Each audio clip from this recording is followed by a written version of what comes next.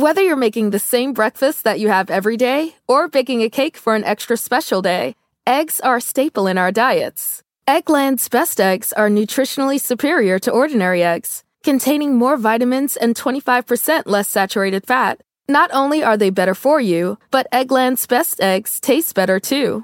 There's a reason that they're America's #1 eggs. Visit egglandsbest.com for additional information and delicious recipes. Walmart Plus members save on meeting up with friends. Save on having them over for dinner with free delivery with no hidden fees or markups. That's groceries, plus napkins, plus that vegetable chopper to make things a bit easier. Plus, members save on gas to go meet them in their neck of the woods. Plus, when you're ready for the ultimate sign of friendship, start a show together with your included Paramount Plus subscription. Walmart Plus members save on this plus so much more. Start a 30-day free trial at walmartplus.com. Paramount Plus Essential Plan only. Separate registration required. See Walmart Plus terms and conditions. I'm Leticia from Brazil. Join me at patreon.com/Partners in Crime Media.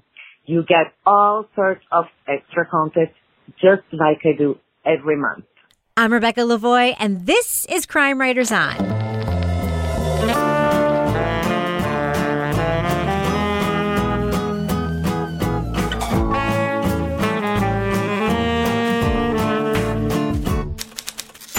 Crime Writers On is the original true crime review podcast that digs into true crime, pop culture, other podcasts. And this week, in the 1970s, a serial killer terrorized Yorkshire. Who was he and why did it take the police so long to capture him? We'll review the new documentary, The Ripper, on Netflix.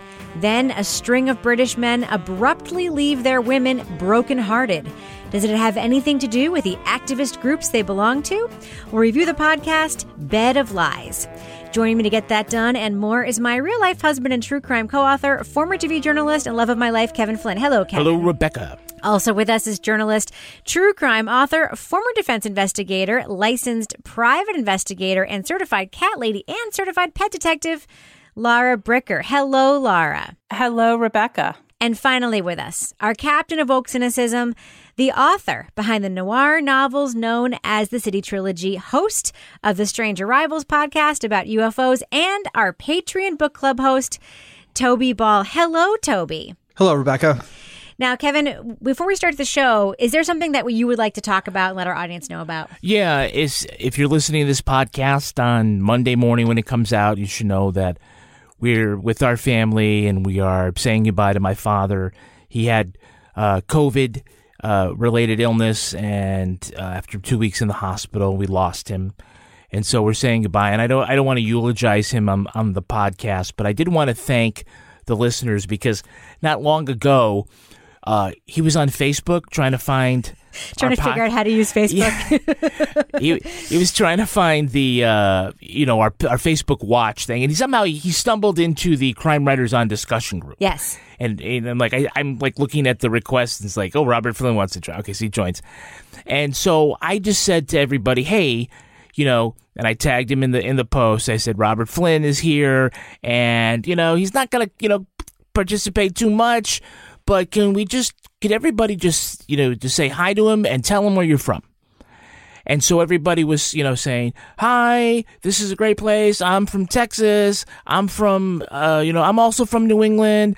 And all these people were coming in, and then as night came along, and then Australia, those people wake up, and then in Europe, and then there's, Scandinavia and Ireland and, all these different places. He was just blown away because old people don't get any attention on Facebook, certainly not from hundreds of people. Not the right kind. Not the right kind.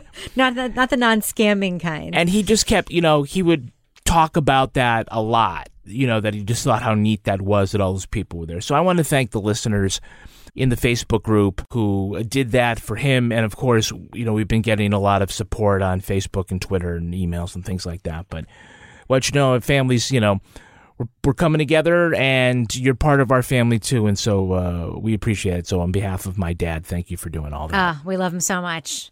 Laura has her own little Facebook story about your dad. Is it okay if she tells that? Tell it, yeah. I do. So it was right around that same time that I got a friend request from your dad. And I was like, Kevin's dad is befriended. So I was like, well, I'll accept Kevin's dad. And then he did the thing that all my friends' fathers do, which cracks me up. It was like Robert Flynn is waving at you. The way, is that like the poke? You see it? It's like an old feature that no one uses. And I was like, normally I wouldn't wave back, but I was like, I'll wave back at Kevin's dad. Yeah. So I was like, hey, Kevin. So it's like, you waved back at Robert Flynn. And I kind of loved that because my grandmother, when she got on Facebook, used to do the same thing. I'd get this, Gladys is poking you. And I'm like, poking me? Toby, did my dad try to Facebook friend you? For some reason, he didn't. He had good taste. I was about to say. Showing great judgment. He definitely accidentally friended Laura, too. I'm sure of it. That thumb kind of thing. He totally wanted to see my cats. Yeah. I know that's what it was. Yes. Oh. Well, he was the best person I ever knew, pretty much. And we really miss him. And, I'm really, really sad. But we are really grateful for all the outpouring of support we've got from this community. We're very lucky to have so many wonderful people in our tribe. Now, before we move on to the podcast, I have something else that I want to talk about briefly. Mm-hmm. And that is the gifts that we received from Laura and Toby for Christmas. Oh, okay. You haven't gotten my gift yet. Didn't you send me a book? I sent you a book, but that was just because you mentioned it. That you kept forgetting it. Okay. You got a gift coming. It's going to be there in like a week or two. Did you get my gift? I just did. I got your gift. It finally I put arrived, it on the tree. right? Yes. It's on the tree, yeah. So what did I That's send pretty you, Toby? awesome. You sent me an alien Christmas tree ornament. That's right. That's right. Handmade from Everybody a was maker on very Etsy. excited. Yes. And Laura, I sent you a Christmas ornament as well, right? You did. You sent me a microphone, a podcasting microphone, and I put it way at the top of the tree so my cats couldn't break it. Well, we are twinsies because I have the same ornament, Laura. Yeah. And Rebecca, you gave me a sushi ornament. I actually bought ornaments for the whole family as I do every year. And I think I accidentally threw away the bag they were in and they were all super expensive. And I'm super mad about it. I'm so angry about it. I know. So Kevin, what did Laura get for you? She got me. Again, I don't. We talked about in the after show, so if you haven't in the after show, It was maybe a the spit funny take isn't going to be. moment. Yeah. It was a book, and it was, what was it called? Laura, what was the book called? Lost Cat. Lost Cat, a And the true subti- story of love, desperation, and GPS technology, or something like that. You literally did a spit take when you opened that It was gift. great. I may never read it, but you definitely got your money's worth with the laugh. You're going to read it because Toby got one as well, and I think we're going to have to do a book club and read that book and talk about it. Jeez. Well, Carol You're going to be Baskin, invited come to on? a Girls. future episode of I think Carol Baskin's on New Year's Eve tonight. Nice. I think she's on Anderson Cooper's. I saw it. I was like, Carol Baskin. Our friend Oh, Carol. yeah. She's one of the stories of 2020, I'm sure. Yeah. Well, so she's not actually paying attention. We're actually recording this podcast on New Year's Eve. We should explain that because you're not warping time. But yeah, maybe she'll be in the book club about Lost Cat. That would be something. Something. Well, and speaking of Lost Cat, you guys, holy moly, I wrote this story. I think I mentioned it last week or the last time we taped about this cat that was found after 7 years. Wow. Yeah. And it got picked up nationally. Nice. USA Today. Nice USA byline. Today. Yeah. And now People Magazine picked it up. And yeah. Yeah. Wow. Laura, are you making any money off this? No. So the People Magazine person sent their own person, who, by the way, didn't write as well as Yeah. I think I Yes. do. No, but, you're better. But anyway, no, I just was like, how funny is this that the first story I have that really goes national like this is a cat story? Of course it is. Yeah, well. Of course it is. It's on brand. And we should explain to our listeners that, did the AP pick it up, Laura? Is that why it ended up in USA Today? No. So the reason it ended up is because the parent company of the group of newspapers that I write for now is part of the USA Today network. Got So they basically mine all of their local They can just steal your all the work. papers. Yeah. So they basically pick up local stories and steal it. And I get nothing except the fame of being like, hey, this is a total crazy cat lady. Like, I have achieved a new level Nice. of crazy cat lady right now, I think. Well, I'm You're very going proud of national, you. yeah. I mean, you're going to become the Jason Schreiber of cats. Our friend Jason, who every time he writes an animal story goes viral or takes an Yeah. animal photo. Oh, and didn't you show Kevin's dad the showed- video of Jason's Last whale?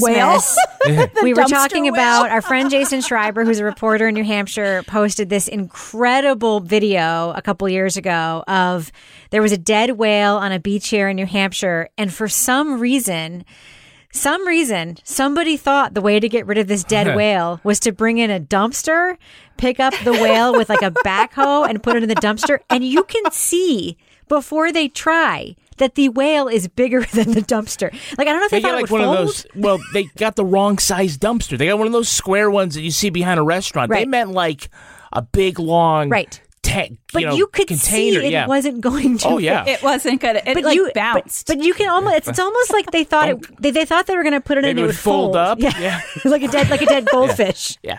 Anyway, and I showed that to your dad. I remember it clear as day. Last Christmas, I showed it to your dad because I don't know, we were talking about something about that, and he said, "Why did they think that was going to fit in that dumpster?" On point as always. You know who wouldn't find that story amusing? Who? Any of the women in Bed of Lies. Yes, true. Probably right. They're all environmental activists. Oh, that's right. Kevin is looking at me with a confused expression. Oh, right. And the animal rights activists. Yes, and but it was already dead. And the trade unionists. It already dead. died. Yes.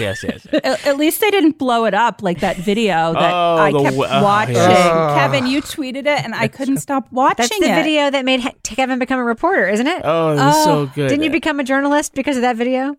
Or something? I think I wanted to move to TV after I saw it. Yeah, actually, to be fair, it wasn't the original 1970s report. A guy from San Francisco, I forget his name. I think it was like K something. K something.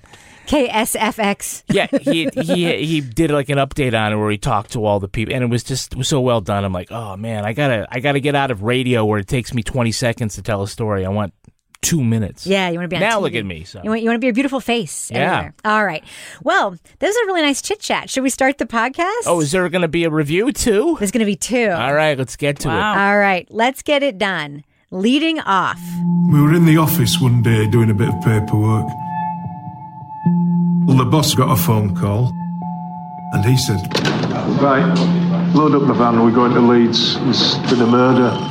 In 1975, West Yorkshire police discovered the body of a woman who'd been brutally stabbed and slashed. It would be the first in a series of killings that rocked northern England. Victims were often bludgeoned, stabbed, and mutilated. You cannot help speculating of the victim. How on earth must they have felt in the last few minutes of their life while this was happening? The viciousness of the crimes shocked the nation, and the British press could not resist the similarities between this criminal and London's most famous killer. What you're looking for is that attention-grabbing, eye-catching title that's going to pull people in. If we can apply that title to these rather gruesome murders, well, that should really get people reading, shouldn't it? So, you're looking for a handle. Well, the Ripper. Through interviews with the police, journalists, and families of the victims, Netflix's The Ripper explores the killing spree of Peter Sutcliffe, dubbed the Yorkshire Ripper. It also explores the many failings of investigators whose inability to coordinate information let the killer slip through their fingers time and time again.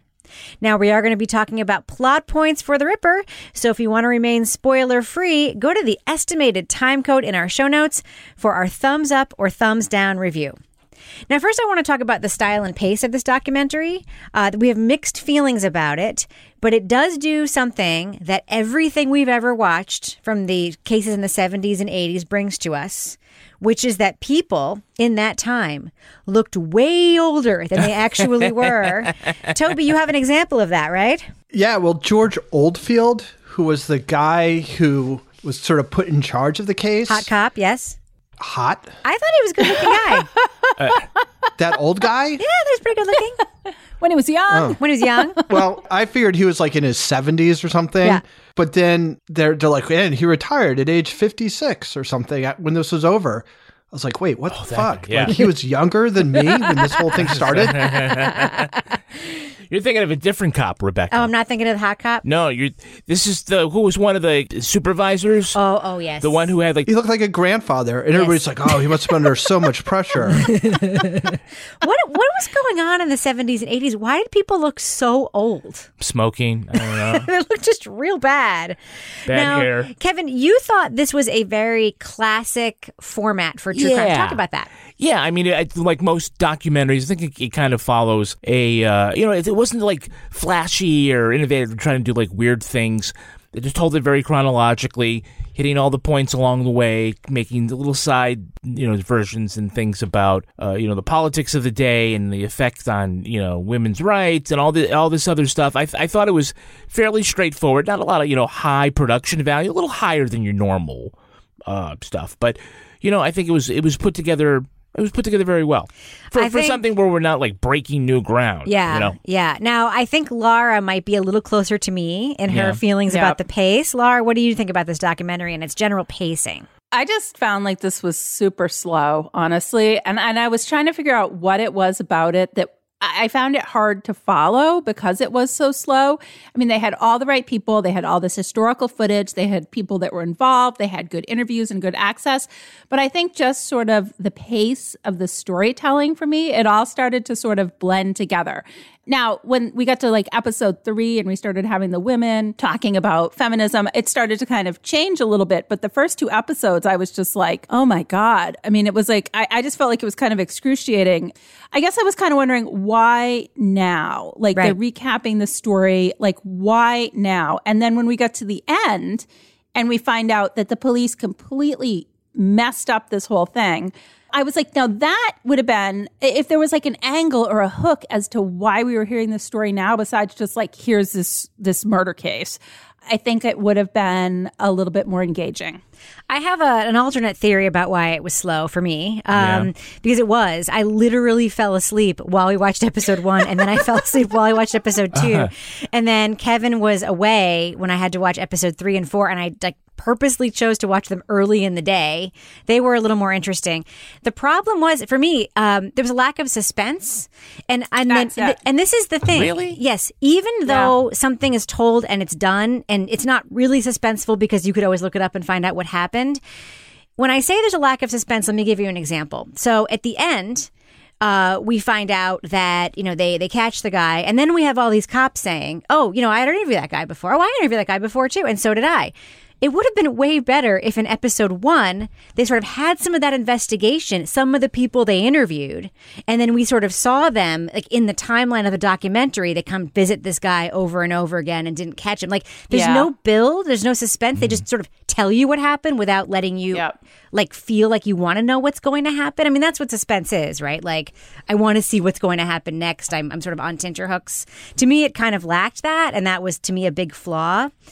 Toby, now this is in many ways a very straightforward procedural, but I'm wondering how you feel about that, because unlike the three of us, you're not, immersed, for your entire adult life in the world of true crime. And you very often don't love it when a story is just a straight procedural with cops and dead bodies. What did you think of that aspect of this story?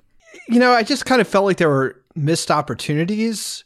And they touch on things, right? They touch upon the economic downturn. They kind of touch upon feminism, but in kind of a weird way. They don't really integrate it very much into the story. And so, for instance, when they talk about feminism, it tends to be in this, we were being told to stay home, that we couldn't go out at night. And, we had just gained these freedoms and we wanted to be able to do what we wanted to. So there are these marches and stuff. And that's just not integrated into these other things that they talk about, not in terms of feminism necessarily, but about how, there were very few, if any, women reporters. And, so you have that one woman reporter who's like, there's this guy out killing women who are going around by themselves. And that was my job. And I think the same there's another observation about how, I guess it was at a press conference or whatever, it's like all the press was men and all the cops were men. All the cops were men and all this stuff. Yeah. So it didn't seem like it got integrated too much. And there wasn't any kind of like, did any of this have anything to do with what happened with Sutcliffe? Did this have any bearing on why he was doing what he was doing? There was no thought about that at all. It was just sort of this sort of home life thing that they were kind of pointed to. I think it's an interesting time. And I think maybe if it was made for like a British audience and they were a little bit more clued into what was going on during the 70s. Like, I don't feel like that gave a non-British audience any sense of what Northern England is like in particular. Right. I read a series of books about Leeds. They're by this guy, David Peace, and they're just brutal. And they're very stylized writing. What is the series? It's fiction. They're called like 1974, 1977, 1980, 1983. They're 3-year jumps, and they're all named after years. But he gets into talking a little bit about what Northern England was like during that period and stuff. And it's just really interesting. And that wasn't here at all. Well, I kind of remember a lot of that in this. They talked about Leeds and the all of that corridor from, I guess it's like Hull to Liverpool, and maybe you wanted more of that. I thought there was enough of it that I got that. Can I ask you a view. question though, Yeah. Kevin? Because I think this speaks to my sort of sense of lack of suspense. Because in the 4th episode, we find out why the feminism stuff is important, because we have other victims here besides sex workers who were murdered by this guy, who were ignored by the police because they were so fixated on the fact that he was only killing one kind of woman, right? Yeah, well, they meant a lot of it. So there's a lot of sexism in that. There's a lot of sort of like, don't believe women. There's a lot of, casting the victims as only one kind of woman, like a bad woman. And then it blinded them. And then the reporter talked about all that, and that all plays into that. But when they give that background stuff in earlier episodes, they in no way intimate that that's a problem with the investigation. That sort of is something that comes out way later. You know what I mean? Right. So it's not like we're sort of with the cops and we see them making missteps and we know it's like bad. Like they sort of throw all that to us at the end. You see what I mean? Yeah, but I agree with that. Yeah. I feel like they shouldn't tell you everything in the beginning. But you should have a sense that it's wrong. You should have a sense of something. What do you mean that it's wrong? Like that the it's wrong investigation morally, isn't or that going they're well. No, that the investigation isn't going well. I think there was plenty of that. The episode 2 was all about that. So I don't know. I guess just don't remember maybe it. we watch different things. I mean, I don't know. I mean, I'm not the one that fell asleep on the couch at the end of it. So I don't know. Maybe I'm wrong. I don't know. Well, I know what you're trying to say, Rebecca, because I was thinking, like, if they had come at this from, like, at the end, we found out basically they totally effed up this investigation because they mischaracterized who the victims were and they had these preconceived notions. If that had been kind of the lead off in a way of like, this was this huge case and it was bungled by the police and coming at it. So that was kind of the hook. And instead of leaving it till the end in episode 4 where they really get into it. You know what I mean? Yeah. Kevin, what did you think of the use of all the archival footage and photographs? I loved it. Tell me about that. I love found video. And, well, this isn't found video. This is archival stuff from news organizations from around the world about this case. And there were like 1 or 2 recreations and reenactments, when there was, a car when Sutcliffe was arrested, the car on the side of the road, they did some video of that, and they have a couple of drone shots and shit like that. But I really got a sense of the time and the place because there was so much archival stuff. Yeah. And you could really visualize it. I could put myself not just there in a geographic place, but also in a cultural place and in a time. I mean, how can you do it any better than to actually bring you there for the news coverage and all the other stuff that was happening there? So I thought that, they didn't really need those little recreations. They had a lot of quality stuff. Yeah. They even had a picture of Sutcliffe driving his truck. Like, that's crazy. Yes. Toby, I have a question for you sort of tied to what we were talking about before. There is like some morality stuff that the police laid over this case that played a huge part in their missteps. And, it was almost like, the film says, the reporter says near the end of the film, like they weren't investigating this case. They were investigating Jack the Ripper.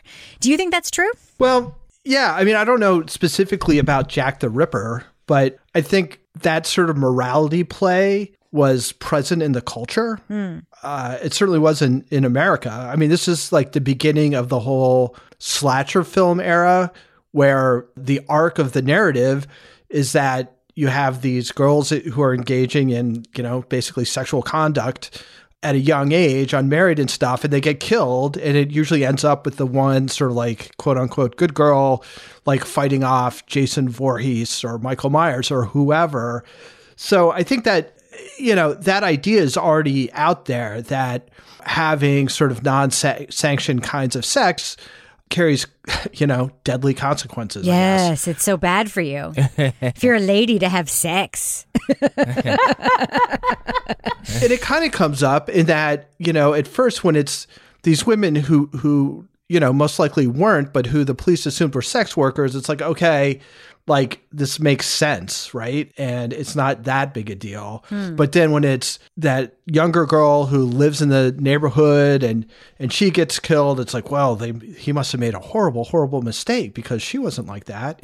And, and then I guess it's like the fifth murder or something where, again, it's like some high school age girl. Yeah. And it's like, well, that's a step too far. Yeah. So yeah, absolutely. I mean, it's about as blatant as it can be. Laura, what are your thoughts about that? About the cops, sort of mixing the morality of women with their investigation and assumptions about the case? Well, I think it's sort of a sign of the times. Obviously, this is taking place, decades ago. And I think it also just shows when it plays out, there was just this angle of, this masculine angle to the investigation that, because of the way that they were, making these judgments, they weren't seeing the full picture. They weren't going in with an open mind and looking at all the possibilities in this case. And it's kind of a window into this time in history, and shows us what women were dealing with at that point and how people were characterized based on these sort of societal prejudices that, the police were very clearly holding on to in this case. And I was kind of raging against this because I was just like, what the hell? And they're like, well, and when they had that girl, it was like, well, she's from a nice neighborhood. I'm like, oh, for crying out loud. Oh, fuck you. Yeah. That's what you meant to what say. I said. Yes. That is what I said. I said, yeah, so. I'll concede one thing as I'm listening to everybody else here, and I try not to let everybody sort of affect my opinion of the piece. The things that you guys were saying, like there wasn't a lot of, or wasn't there, I would say it was there. I think what you're saying convinces me that they didn't do a strong enough job of signposting it and showing that this was important, this is important, this was important. The whole thing about it, first about the prostitutes, was that it shows that sex workers, they would get fixated on one thing, and then they wouldn't veer off of that. And it was proven wrong. Oh, my goodness. It wasn't just sex workers. It was this. They don't learn that lesson. Here comes a letter. They're like, oh, this is definitely from the Ripper. And it wasn't. Yeah. And here's the phone call. Oh, and if he doesn't have a Geordie accent. Oh, Jesus, the Geordie accent. Right. Time and time again, they would get caught on something, and this is what it is. And they put blinders on everything else. Like you see that whole thing with the big wheel where they put all the little index cards in. I was going to ask you about that. That was a big deal. Yeah. That all of a sudden, in the end, at the very end, they pull it all together, but it's a really soft touch. You're like, oh, yeah, I remember that. I remember that.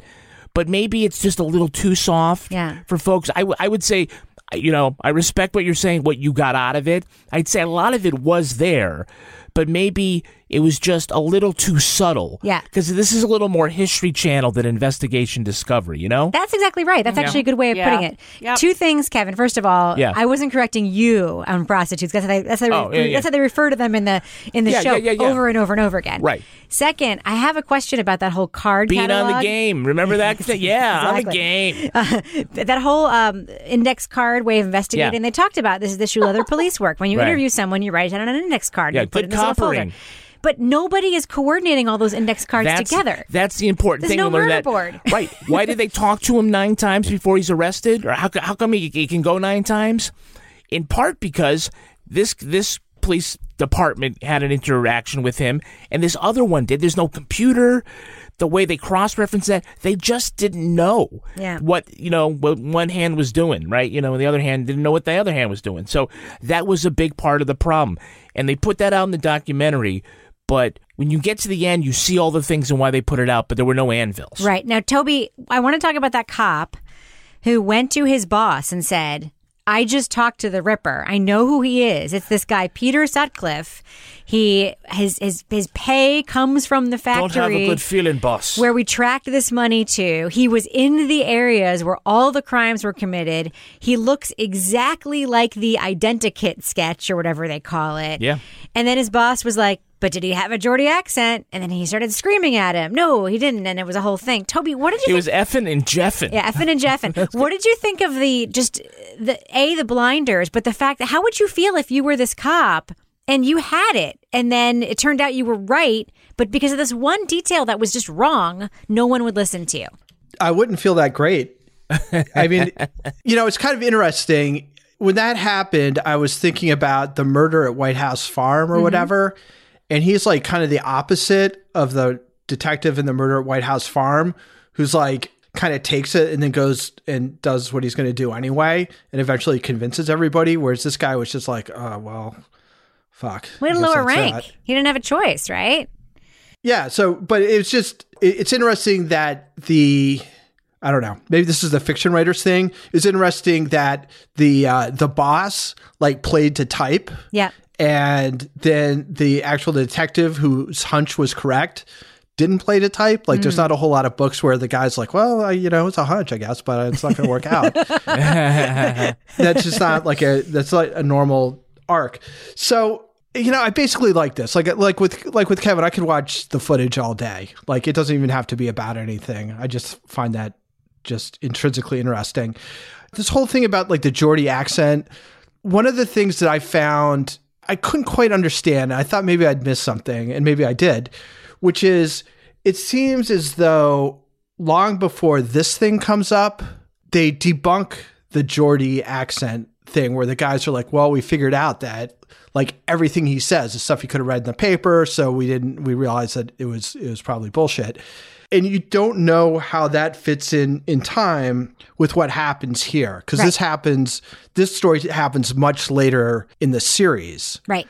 Are you saying there's no suspense? Because they should have had him do that. And then later we find out the Geordie accent was fake instead of finding out the Geordie accent wasn't true before we hear that guy tell the story. Is that or what they should have at least said, well, this is before we figured it out. Because the whole thing I was like, wait, they know that that's not right. And then again, it's like, why didn't they, when they figured out that the Geordie accent was not actually real, why didn't they go, there was no, why wouldn't you go back and take a look at, your top suspects who didn't have Geordie accents, so you got rid of them? It was just one of those things. It just was kind of a head scratcher, and I couldn't figure out why they structured the things that episode the way they did. Even if I missed something or maybe it had been apparent, the fact that it's kind of a stopper for people just means that it should have been thought through a little bit more, I think. All right. Well, I think we should do what we do. Let's let our listeners know. Should they check out The Ripper on Netflix? This is a 4-part documentary about a series of murders that took place in Yorkshire in the late 70s and early 80s. Laura Bricker, what do you think? Thumbs up or thumbs down for The Ripper? I'm kind of going thumbs sideways towards down, I guess, on this one. So southwest? A droopy thumb? It's a droopy thumb. Nobody loves... A flaccid thumb. It's a flaccid thumb. How do we get it up? Well, it's just not going to happen. I love the British coppering shows more than anyone. Oh my God, I've been watching so many over the holiday break. And this just didn't do it for me. I mean, so I did see somebody suggested in our discussion group that the BBC did a documentary a few years ago about this case that was a lot tighter and shorter. They said, check that out if you want to learn about the case. I don't know. This whole documentary just sort of blended together to me. They had good people, good sources, good historical footage, but it just kind of wasn't that exciting in the way that it was told. And so, unfortunately, it just didn't keep my interest. Toby Ball, thumbs up or thumbs down for The Ripper? I give it a sort of minor thumbs up, I guess. I agree with Kevin that, the fact that we can talk about this stuff that they didn't kind of follow through on means that it was there to begin with, but it just wasn't sort of presented strongly enough. I guess for something like this, in order for it to sort of get beyond telling this happened and this happened and this happened, it's like, what are you trying to show here? What are we supposed to be getting out of this? beyond, well, the cops weren't very good at their jobs right then. It seemed like there's a lot of things you could have gotten out of it, but they don't make much of an effort to make the cases for those things or to take those things and kind of integrate them into the story. So I just kind of felt like there was a big lost opportunity there. But at the same time, you know, again, I find the era interesting. The footage is great. And as a story of sort of failure of institutions, I thought it was pretty interesting. So, you know, it's a mild thumbs up. Kevin Flynn. Yeah, I'm going thumbs up. I do enjoy things, you know. This is more like a History Channel kind of retelling of the story. I knew a little bit about the Yorkshire Ripper, so I kind of knew where things were going to go. So something like The Big Wheel, when we talk about I understood why that was significant. So maybe I'm one step ahead of an American audience that doesn't know a lot about this British serial killer from the late 70s. But I thought it was told, you know, well, a little subtle, very classic setup, not a lot of flash, but the story is interesting. And like Toby, I could look at archival film from the BBC and CBS like all day long. I like the way it was put together. So I'm a thumbs up.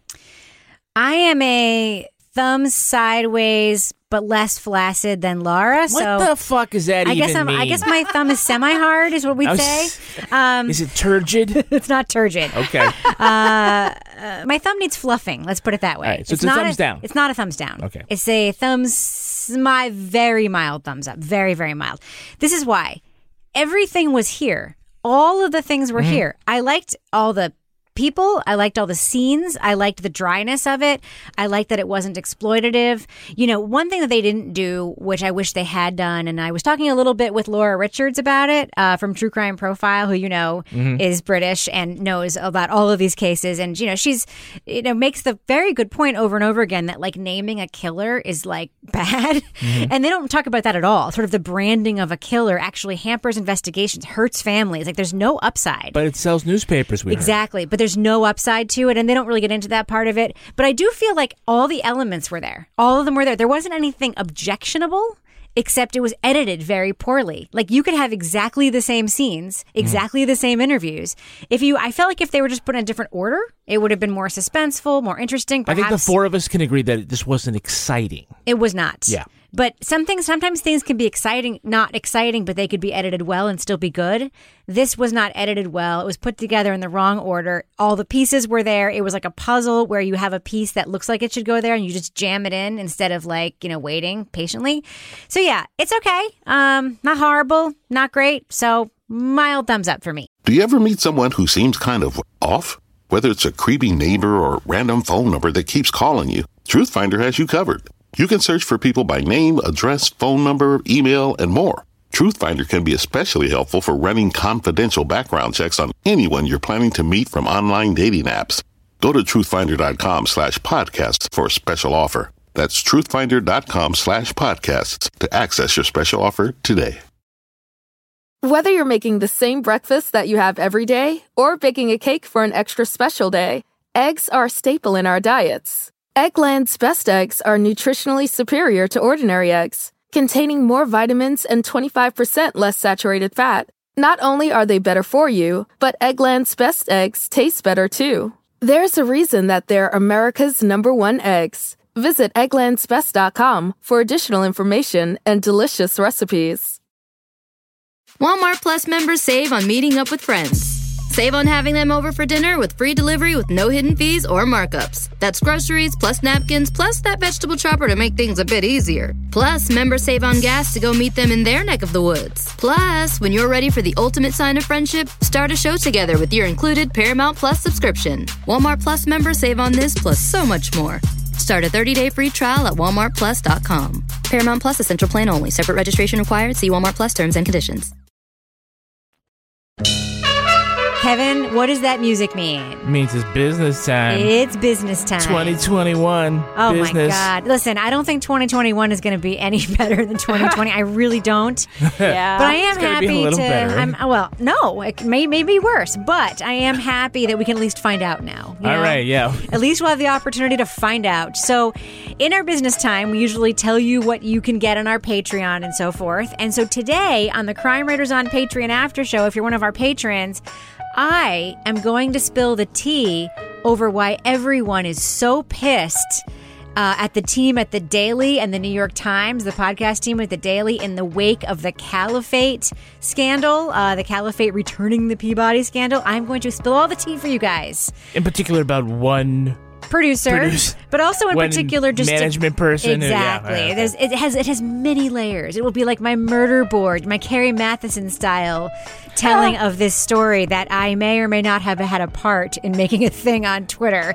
So that's happening in our after drinks show. poured over people's heads. Exactly. And Laura Bricker, of course, is going to fill us in on all the British shit she's been watching, because I need to know to make a list. Yep. So that's what's happening on the after show. Kevin, what else do we have going on our Patreon right now? We have Toby Ball's Deep Dive Book Club podcast. Toby Ball's Deep Dive Book Club. And Toby, tell us about the book that you guys just read. What is it, The Third Rainbow Girl? Yeah, The Third Rainbow Girl. It's about, remember, what was it, Broken Hearts? About the rainbow festivals or whatever? Yes. So this is about two young women who are headed to one in the early 80s who are murdered. And it's sort of a combination of a story about sort of the investigation into their deaths, and also the story of the author who is working on sort of like an AmeriCorps thing in West Virginia where this happened. It's a very interesting book. Yeah. Definitely recommended. I talked about this with Sarah D. Bunting and Julia Henderson. And Julia Henderson, of course, is from the 30 for 30 podcast, right? Yes. Love her. And it was a great conversation. It was super interesting, largely because of their conversation with each other. So yeah, I would if you're on Patreon, definitely check it out. I thought it was super interesting. Well, while we're just talking about Toby's Book Club for a second, I just want to plug one thing that is not on Patreon that everyone can listen to for free. I did an interview with Rebecca Sebastian, who's been a frequent Toby Ball's Deep Dive Book Club guest. She is wonderful. She has a podcast called Dialogue, and she had done a bunch of interviews with a bunch of true crime podcasters, and she was like, and thus ends my series on interviews with true crime podcasters. And I was like, wait, what? What do you mean thus ends your series? You didn't interview me. And she apparently had wanted to for a long time, but, you know, she was... That thing, don't text her. Exactly. Be cool. Yeah, okay, she was trying to play it cool, but I really wanted to be on the show. And it's really one of my favorite interviews that I've ever done.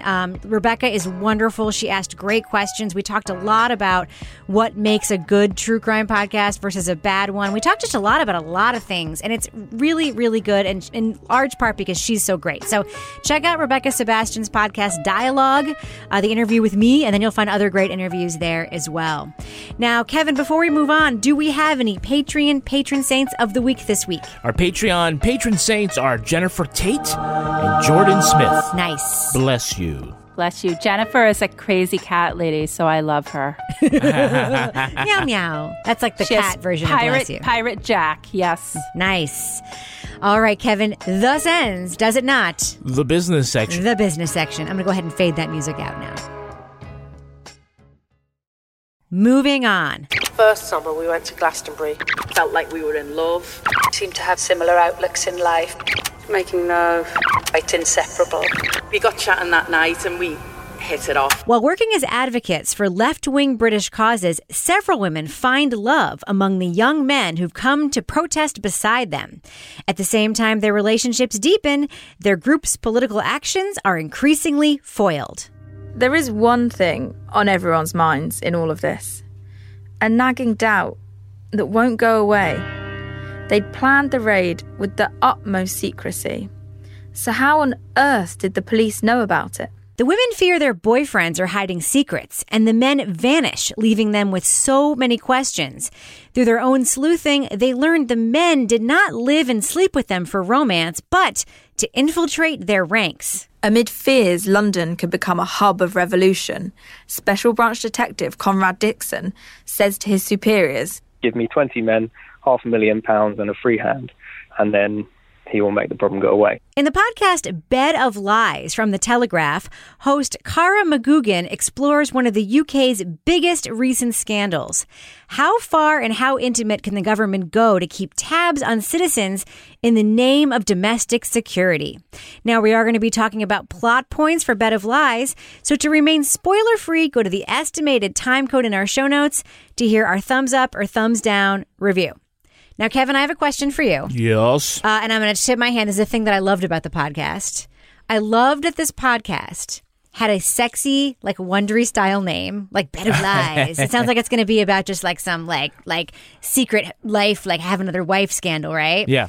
And it had sort of this hook, and the whole first episode was sort of about like, you know, I'm with a man and I'm being betrayed, and it really sort of sets you up for some like juicy, like dirty true crime. But it ends up being about something like real and political and police misconducty. And I like loved the fact that they used that hook to tell this story. What did you think? Right, because you could have gone straight up the political angle.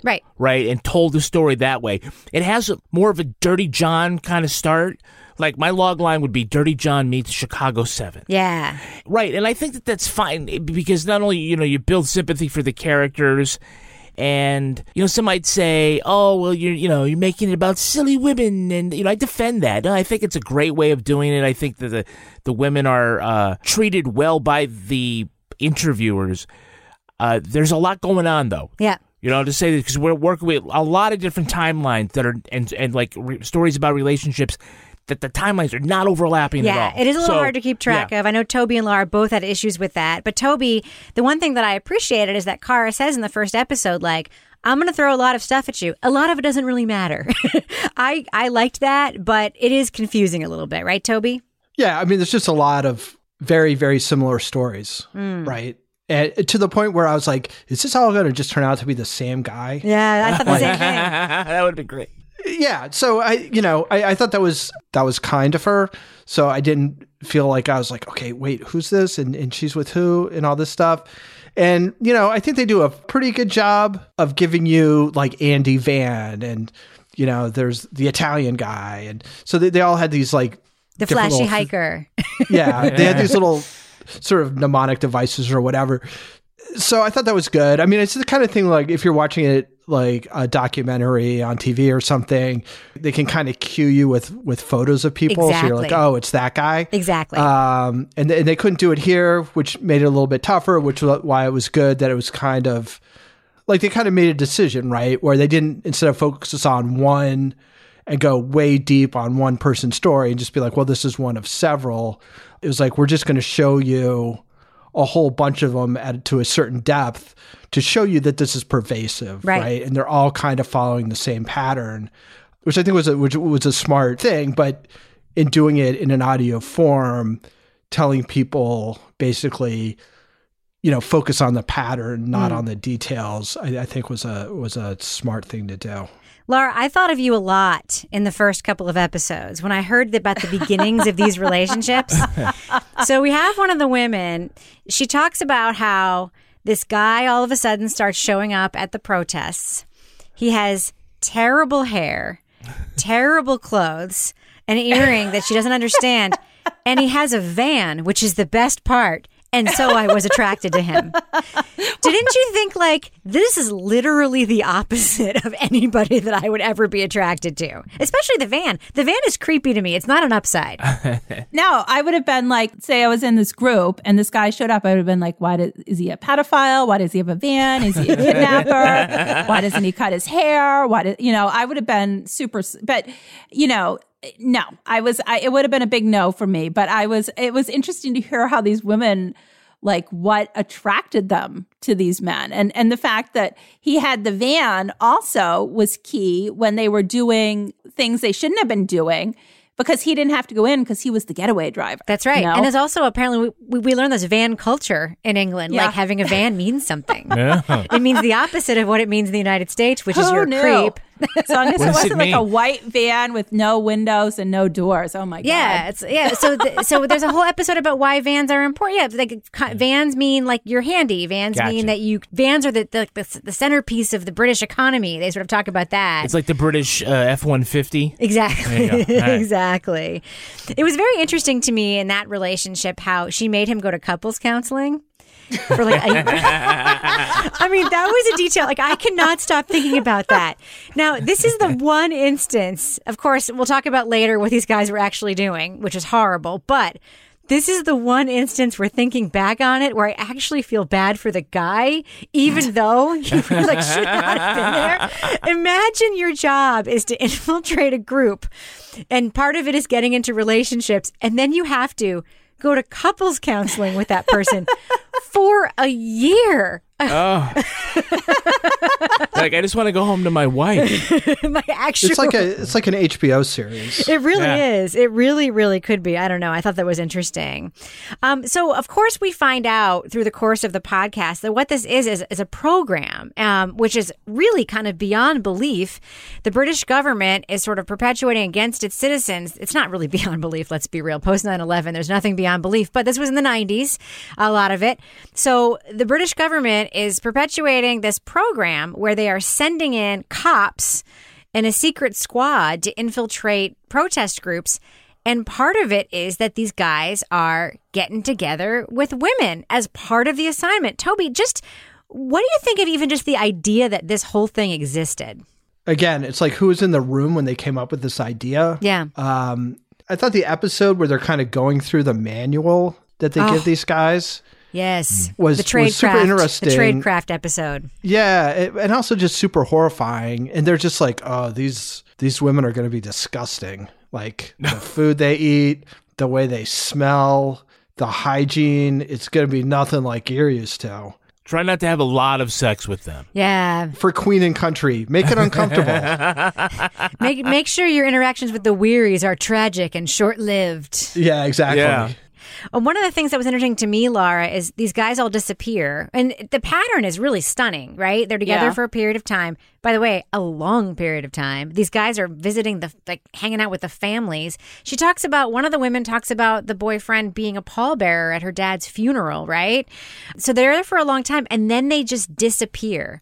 And all of these women, all four of them that we kind of get to know in the series, they all turn into detectives. Now, that made me think of you. Oh, yeah. I was kind of applauding these women when they were described as being like Miss Marple going out. And I bet it was also really heartbreaking that they had to become Miss Marple, that nobody is giving them answers. These men just disappear, men that they've been in relationships with for long periods of time, and that they're like tracking them around. And then the one woman was getting these, like, every once in a while would get like some random bit of information from the guy that he was okay or whatever. And on one hand, I was like, this is totally something I would be into, going and tracking down to find out where these guys went and who they were.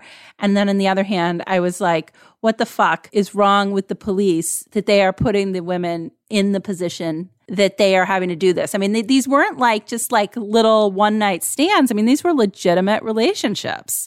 It just really pissed me off. I'm really kind of trying to put my head around, whether this kind of technique should be applied here. I guess the answer is no. But, no, the answer is no. Undercover surveillance infiltration, we certainly think that should happen in cases with groups where there are serious crimes involved, like, the mafia or jihadists or the Hells Angels or, something like that, where their goal might be violence and killing people or a drug trade or something like that. Domestic terrorism, not domestic agitation. Protest. Not protest. It's always possible that, these aren't weekend protesters for the most part. These are people that are really serious. Sure, it's possible that one of them come up and start, having some, very extreme demonstration. But, as a matter of course, to put all this money in and infiltrate, and not just like, hey, Steve's here, and okay, Steve, we'll catch you next week, and Steve's just like coming in and out. To actually have Steve like go in and shack up with another one of the protesters who next week is going to be like, no fur. It just doesn't equate to find out who's building a bomb. Yeah, well, that's not what it was about. I mean, Toby, the cop talks about the fact that they were very plain. This wasn't about acts of violence. This was about preserving the corporate dominance. This was about keeping the economy going. This was about, we want to make this a business-friendly country, so we don't want someone chaining themselves to a bulldozer because then a company won't want to build a factory here. Toby, I found that incredibly disturbing, especially given the rise of right-wing violence around the globe, xenophobia, all the stuff that we've seen sort of concurrently with this. that this would be what they would choose to focus on. It seemed with, these kinds of tactics. We didn't hear anything about, cops going into skinhead groups, for instance, and shacking up with skinhead ladies. What did you think about that, Toby?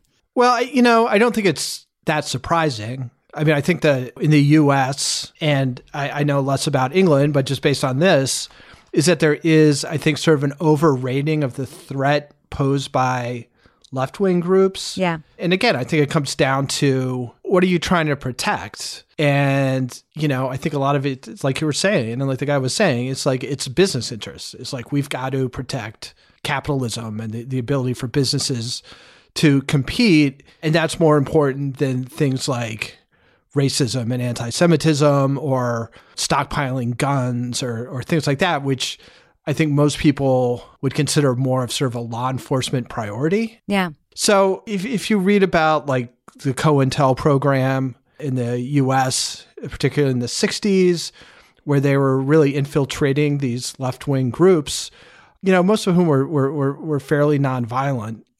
I think these groups get built up into being more than what they actually are. And I think it's certainly true in this case. And they make them sound like, these are potentially dangerous and they're paranoid. You have to be really good or else they'll catch you out and stuff. But all these guys are just like worming their way in with seemingly no trouble. Yeah. And everybody's completely credulous. And it seems like the exact opposite of what they're talking about. It seems like a bunch of sort of sincere, credulous people who, if you're soon to be on their side, are like all psyched to have you there. So it seems a little overblown. But it's disgusting. I mean, it reminds me so much of the Dakota pipeline protests, which were concurrent with like the Bundy stuff, right? The white supremacy, the sort of militia, the taking of government land. You had our government unwilling to deal with these people who were actually armed, bombing things, threatening to shoot people, occupying government. This is happening right now with Black Lives Matter and with anti-maskers and with, these ridiculous groups sort of rising up, the Proud Boys and so forth. The government is like unwilling to deal with them and interfere with them.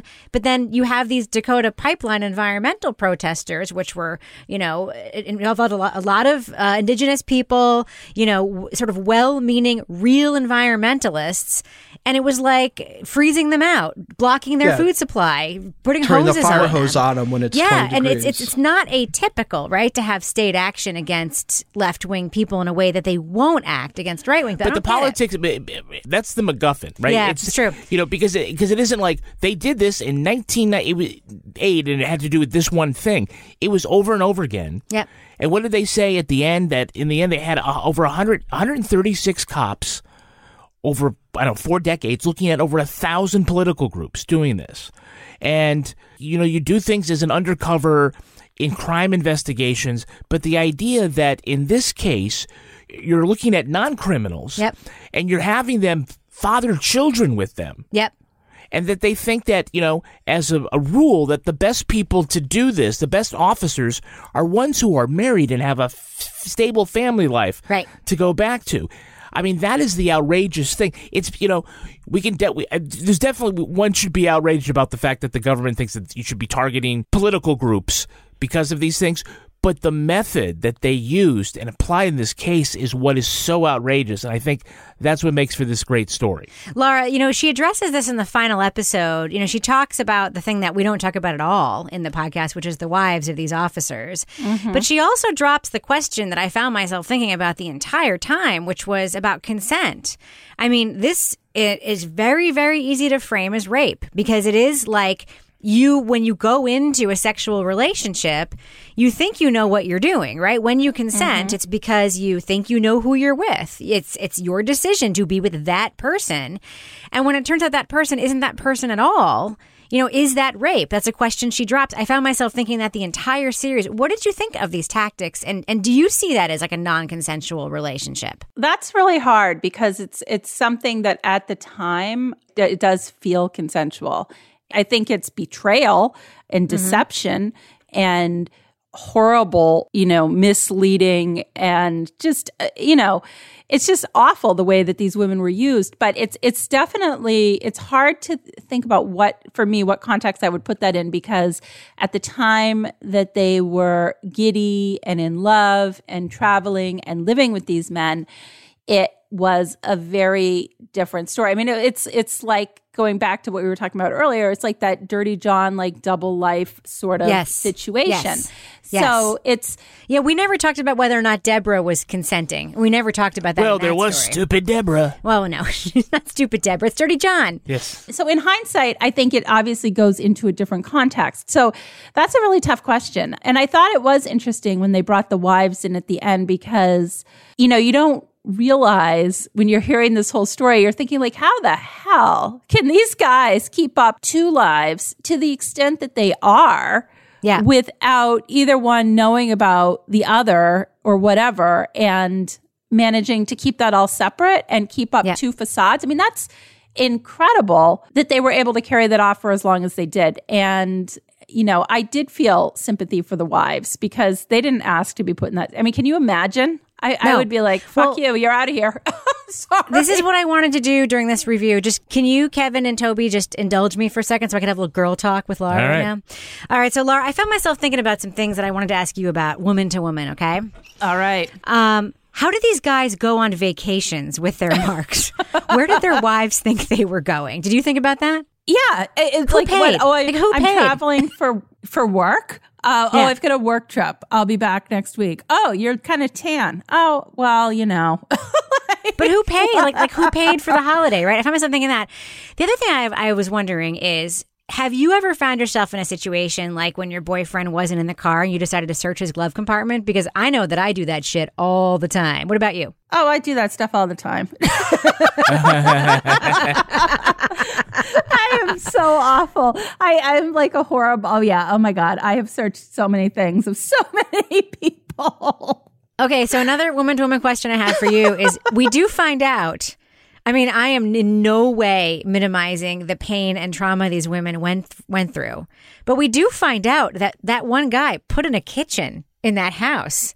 So I just kept thinking, like, not only are you at home with your wife and you have to do all the things you do to hold up your end of the domestic bargain, help with the laundry, empty the dishwasher, all that.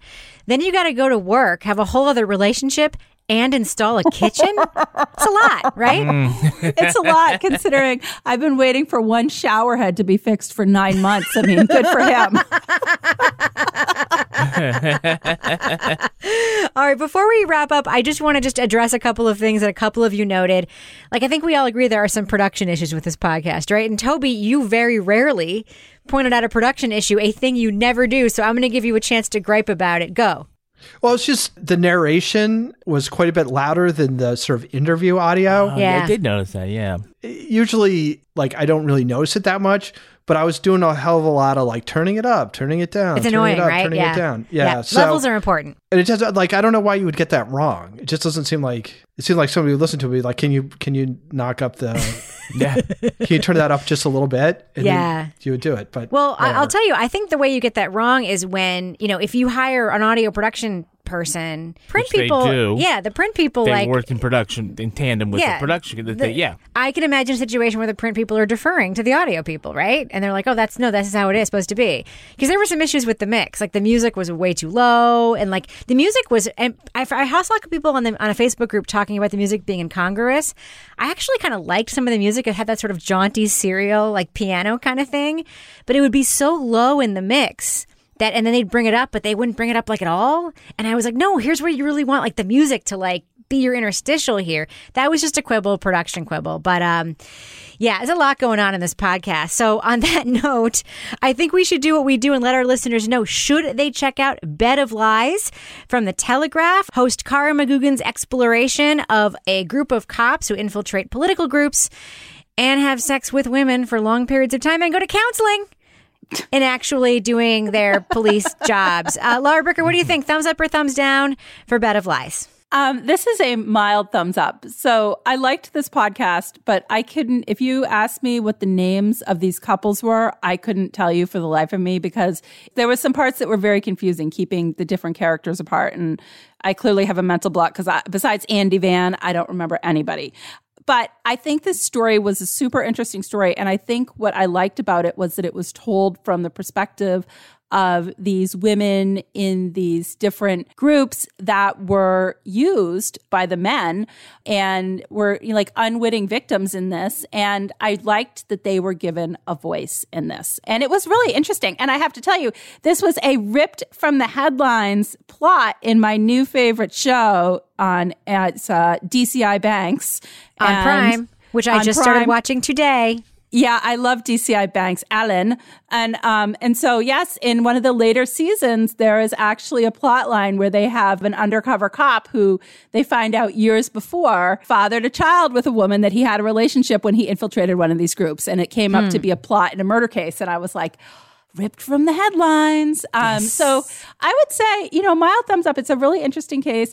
And I guess maybe you don't really even need to know who these people are because it's interesting without remembering their names. Toby Ball, what about you? Thumbs up or thumbs down for Bed of Lies? I'm a thumbs up. I liked it quite a bit. Again, I think they give you the right advice at the beginning, which is don't worry about all the details. Because what it really is about is a program and seeing the patterns. And, it's horrifying. They've got a lot of, they talk to the right people. What they expose is just it's horrendous, and it was a policy, it was an official program. Yep. So yeah, I really liked it. So I would give it a pretty strong thumbs up. Kevin Flynn, thumbs up or thumbs down for Bed of Lies? I'm a thumbs up, definitely. And I have the same complaint that everybody does, that there's a lot of people to keep track of, and that can be difficult. But, you get absolved because you don't really need to. You can just kind of go along with it. As Toby says, it's about the program and not so much about the individuals. This will make a great book. I think it'd be easier to follow in book form. Or documentary. I think Toby was right. The visuals, and you can see the people. Yeah, this is one area where podcasting is at a disadvantage when it's trying to keep straight different voices as opposed to, a bunch of different faces, perhaps. But otherwise, I thought this was really good. It's a crime scandal that is big news in the UK, but not in the US. So all of it is new and fresh to this audience. And I like the amount of journalism that they did. They weren't really investigating anything.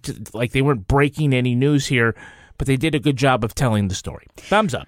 Yeah, thumbs up for me, too. And I actually did think they did break some news. One of the things that we heard about, I think, that wasn't necessarily reported on a lot was that coercive relationship that one victim was in with the cop who decided to leave. You know what I mean? Yeah. But anyway, I really liked this podcast, and I was not expecting to. When I saw people in our Facebook group talking about a thing called Bed of Lies, I'm like, oh, it's going to be some Wondery shit. But no, it's really good. And I found myself even telling, my son about it. I'm like, I'm listening to this really good podcast. It starts out, you think it's going to be this crappy Wondery secret identity thing, and it turns out to be this political story that's really interesting. And I really like Cara McGugan as a host, her ability to sort of take us through a lot of this very confusing stuff and sort of draw it together. The writing is very strong in some ways, even though, we talked about all the characters being confusing. At the end, I do find myself very satisfied because she answers a lot of the questions, or seeks to answer a lot of the questions that I have. So yeah, thumbs up for me for Bed of Lies. I hope the Telegraph makes more podcasts. Do you ever meet someone who seems kind of off? Whether it's a creepy neighbor or random phone number that keeps calling you, Truthfinder has you covered. You can search for people by name, address, phone number, email, and more. Truthfinder can be especially helpful for running confidential background checks on anyone you're planning to meet from online dating apps. Go to truthfinder.com/podcasts for a special offer. That's truthfinder.com/podcasts to access your special offer today. Whether you're making the same breakfast that you have every day or baking a cake for an extra special day, eggs are a staple in our diets. Eggland's Best Eggs are nutritionally superior to ordinary eggs, containing more vitamins and 25% less saturated fat. Not only are they better for you, but Eggland's Best Eggs taste better too. There's a reason that they're America's #1 eggs, Visit egglandsbest.com for additional information and delicious recipes. Walmart Plus members save on meeting up with friends. Save on having them over for dinner with free delivery with no hidden fees or markups. That's groceries plus napkins plus that vegetable chopper to make things a bit easier. Plus, members save on gas to go meet them in their neck of the woods. Plus, when you're ready for the ultimate sign of friendship, start a show together with your included Paramount Plus subscription. Walmart Plus members save on this plus so much more. Start a 30-day free trial at walmartplus.com. Paramount Plus Essential Plan only. Separate registration required. See Walmart Plus terms and conditions. Now it's time for my favorite part of the podcast, a little something I like to call the crime of the week. If you've seen the movie classic A Christmas Story, you'll remember the old man's ongoing struggle with the Bumpus's hound dogs who burst into the kitchen and made off with the turkey. A similar scene played out in Scotland. David Barrett's family of 3 was preparing to carve the turkey when they saw their dog Bubba had polished off the entire bird. It's quite a feat considering the turkey was resting on the kitchen counter, and Bubba is a tiny Chi-Apso. That's a Chihuahua and Lhasa Apso, I believe. The thief could not manage a getaway. Once she finished with the meal, she collapsed on the floor in an instant food coma, probably caused by all the tryptophan in that turkey. Yeah. The incident happened in 2016, but just like A Christmas Story, the social media post makes a comeback each December. It's believed the Barrett family left Bubba and went to a Chinese restaurant where they were served a duck with a head still attached. Let's just hope they weren't as racist as they were in A Christmas Story. So panel, Bubba was a very, very bad dog.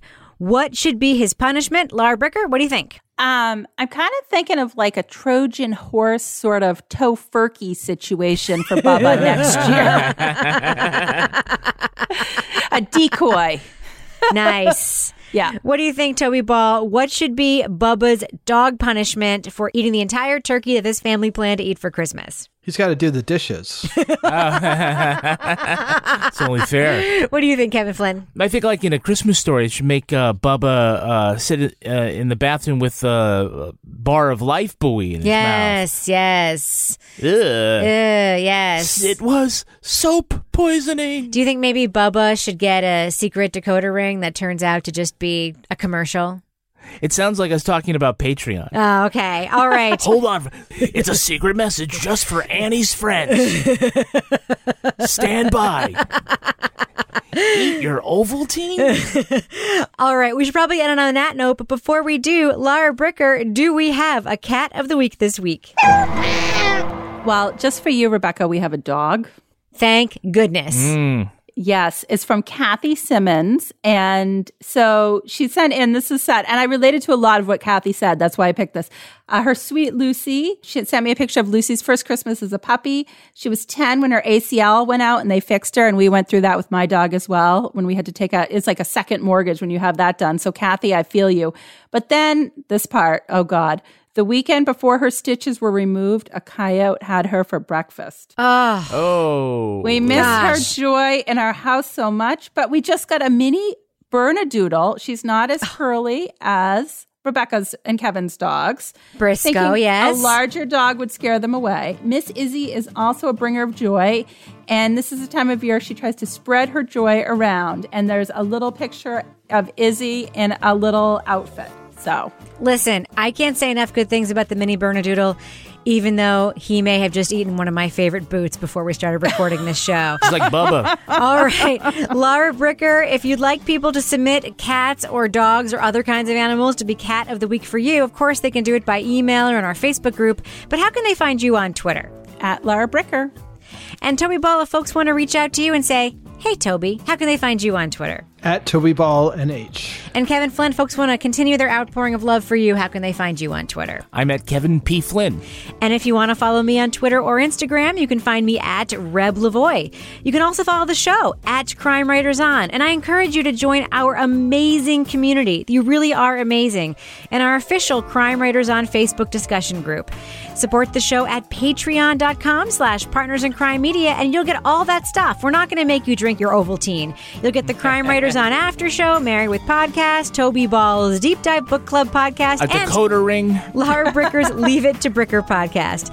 Our theme song was composed and performed by Ty Gibbons. Our line editor is the very handsome Olivia Burdett. Our executive producer is Kevin Flynn. This show was recorded in the Yoga Loft above the Bodega in Bay St. Louis, Mississippi studio, otherwise known as Studio C, the closet in our New Hampshire basement, where we regularly rank the attractiveness of men with scraggy ponytails, mullets, and vans. On behalf of all the crime writers, thanks so much for listening. We will catch you later. Is everybody excited? We are ready to do this. As ready as we can. Living it up. I moved into my living room tonight so that I could be warm since I'm the only one here. Oh, that's great. All right, let's talk about that too. Me and the cats. We're getting, and I'm having a painkiller. Oh, the drink. The drink, yeah. Not the opioid. Maybe the drink, both. Who knows? Not the who knows? It's, Okay, here we go. Let's get rid of 2020. Should we go ahead and record a podcast? Yeah. All right, let's get it done.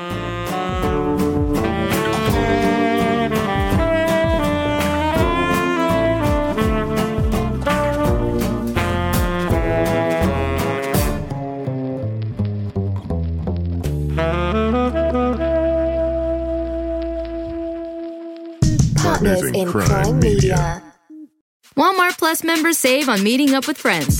Save on having them over for dinner with free delivery with no hidden fees or markups. That's groceries, plus napkins, plus that vegetable chopper to make things a bit easier. Plus, members save on gas to go meet them in their neck of the woods. Plus, when you're ready for the ultimate sign of friendship, start a show together with your included Paramount Plus subscription. Walmart Plus members save on this plus so much more. Start a 30-day free trial at walmartplus.com. Paramount Plus Essential Plan only. Separate registration required. See Walmart Plus terms and conditions.